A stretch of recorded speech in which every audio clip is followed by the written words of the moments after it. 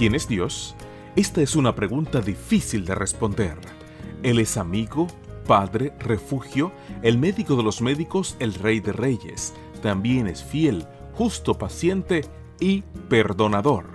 Bienvenidos a Quiero Conocerte, donde las autoras Annie, Ariane y Sueli trabajan juntas para traernos los devocionales de adolescentes. En la voz de Jaciel Ordóñez. Quiero conocerte. Él es por demás bueno.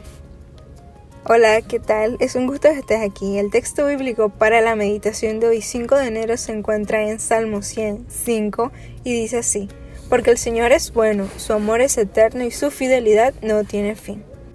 Hay una recomendación de madre que todos han escuchado al menos una vez: sé bueno. Este consejo tiene algunas variables: compórtate, sé obediente, pórtate bien o algo así.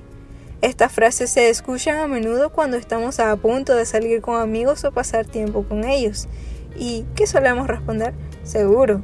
Una especie de garantía o contrato que dice que no vamos a hacer nada ilegal o que pueda empañar nuestra imagen y nuestra persona. Necesitamos que nuestros padres nos recuerden que debemos ser buenos, porque no lo somos por naturaleza.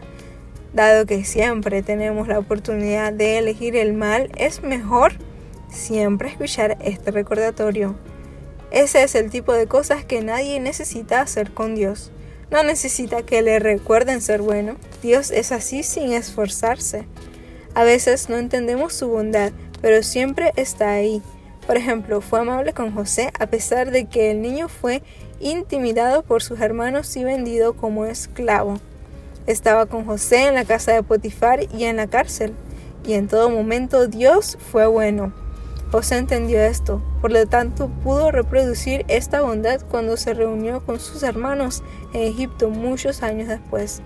José entendió que incluso cuando no lo parezca, Dios está obrando para que suceda lo mejor en nuestra vida. Lo hace porque es bueno. La bondad de Dios en nuestra vida siempre nos recuerda que también debemos ser buenos con las personas. No lo olvides, el Señor siempre es bueno. Sea así también. Que tengas un día lleno de bendiciones.